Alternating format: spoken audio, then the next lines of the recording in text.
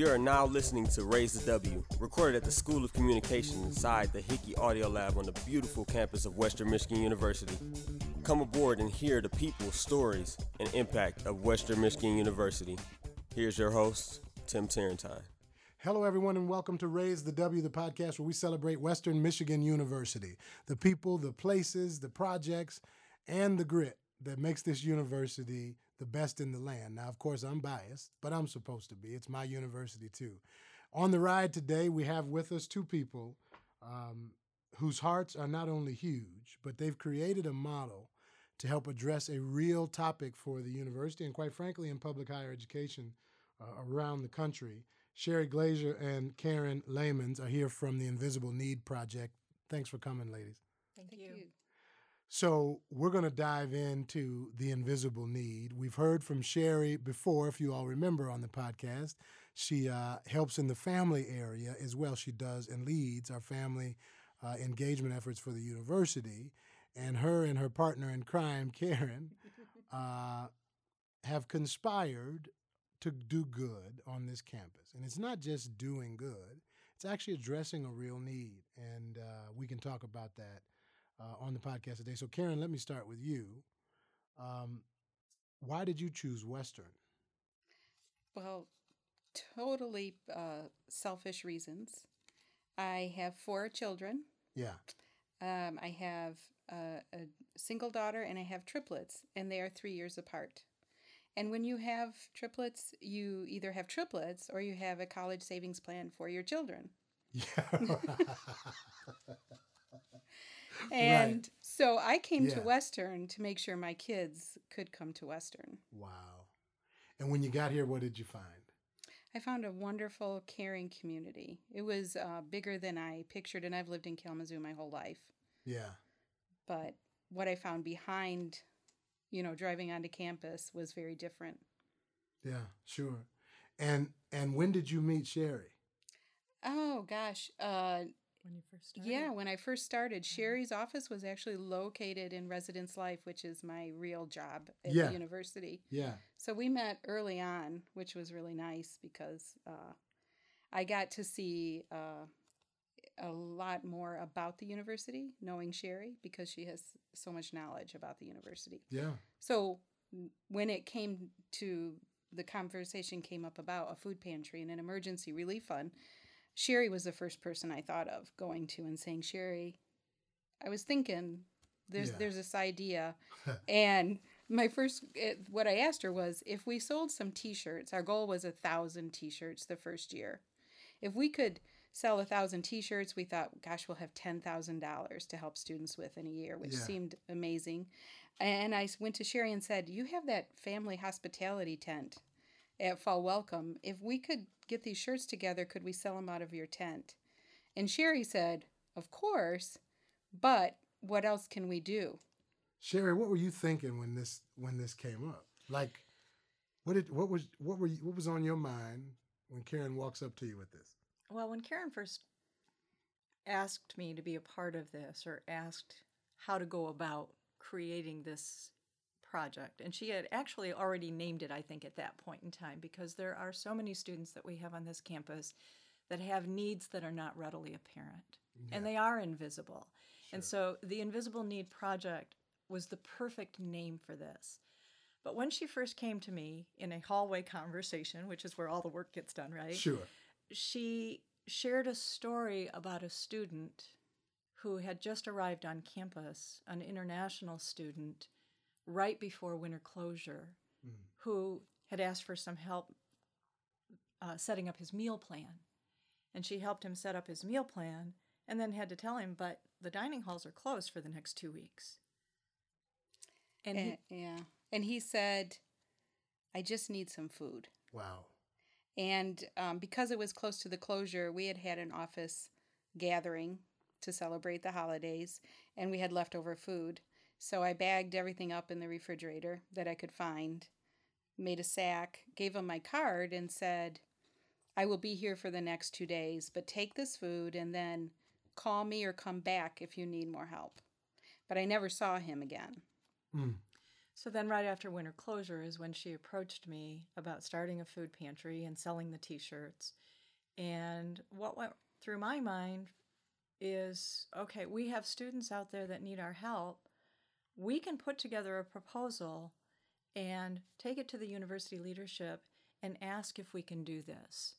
And so, and with the help of Jules Kunst, who is also in our founding committee member and also a graduate student, we did put together a proposal, took it to the university leadership, asked for 2 years to try this, and assured them that we weren't asking for any money, that we just wanted to try this as a volunteer entity and see how we could make this grow. And when we opened the food pantry on September 15th of 2014, we had a student use it the very first day. And we started selling T-shirts that fall to start building up the emergency relief fund, and we were able to launch that in January of 2016. Karen, what did that international student do to you? What happened to you over that break? Well, to be honest, I had tried to get a food pantry on campus a few years prior to that and just didn't get the approval. I think it's a new area of interest in higher ed. People didn't think about those needs. And that international student, that story, as specific as it is really common across campus. And I don't know if you're going to meet a staff member or a faculty member who hasn't had an interaction with a student that they know have needs that they can't meet.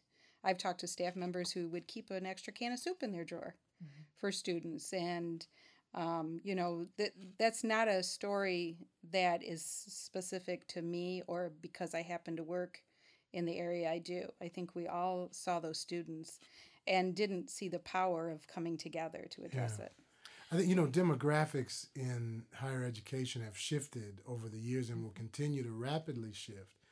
But, when I hear you say this is new to higher ed, I just want to pull my hair out. I don't have any left, but what if I had some, I'd pull on it. And then I start to think, well, but wait a minute, for higher ed, it is a rather new phenomenon that if you're not rich, you went to college. Exactly. Like for most of the history of higher education, it was really only built for people with means. Right. Mm-hmm. It is really a new phenomenon that students would be on a college campus who don't have financial support at home that's strong enough to deal with basic needs.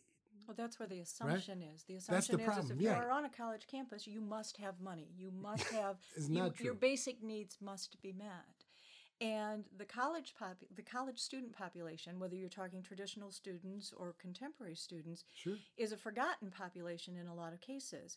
Because when you look at early childhood, if you look at K through 12, there are resources in place for those students in the public schools, particularly where they're getting breakfast, they're getting lunch, there's a backpack program for the weekends.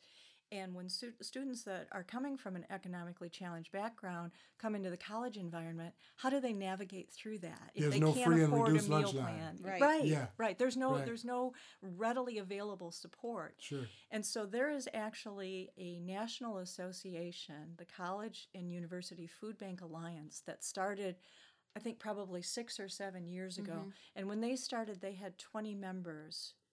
And now there are over 500. So that shows Good you across the gracious. country what a critical need this is that needs to be supported to help these students with their basic needs. And it's not just food insecurity, it's also housing insecurity as well. So we obviously at the university have stood up and said that your zip code and your family of origin should not block your opportunity. Right? That your future shouldn't be dictated by your socioeconomic status. Yes. As a young person. Well, Right. the interesting thing about that is we have opened the doors to across the board. If you want to come to college, we want to help you make that happen. Yeah.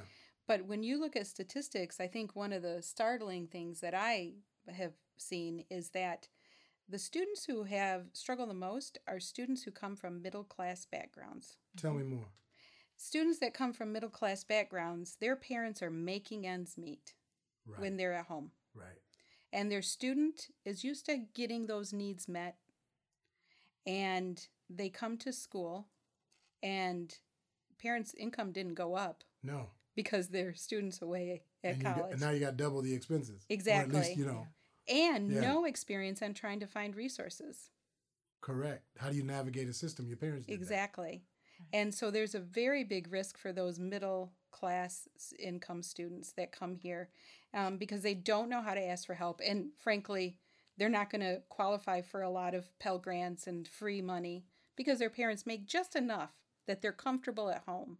But sending your student away does not make you have a higher income. And those parents are sending their student away because they know that's probably the only chance for their child to live a comfortable life. Exactly. Right? And so if we don't intervene, it seems to be a vicious cycle where a student comes and drops out because of basic needs. And now you go back home with more debt, Exactly. more struggle, more challenge. And we don't want people to leave here not finishing, which I think is the goal that we try to keep in mind. We want to help students with those emergencies. We want to help feed them. But mostly we want you to finish. We want you to graduate, because if you leave here without that diploma and debt, we've done a disservice. Right.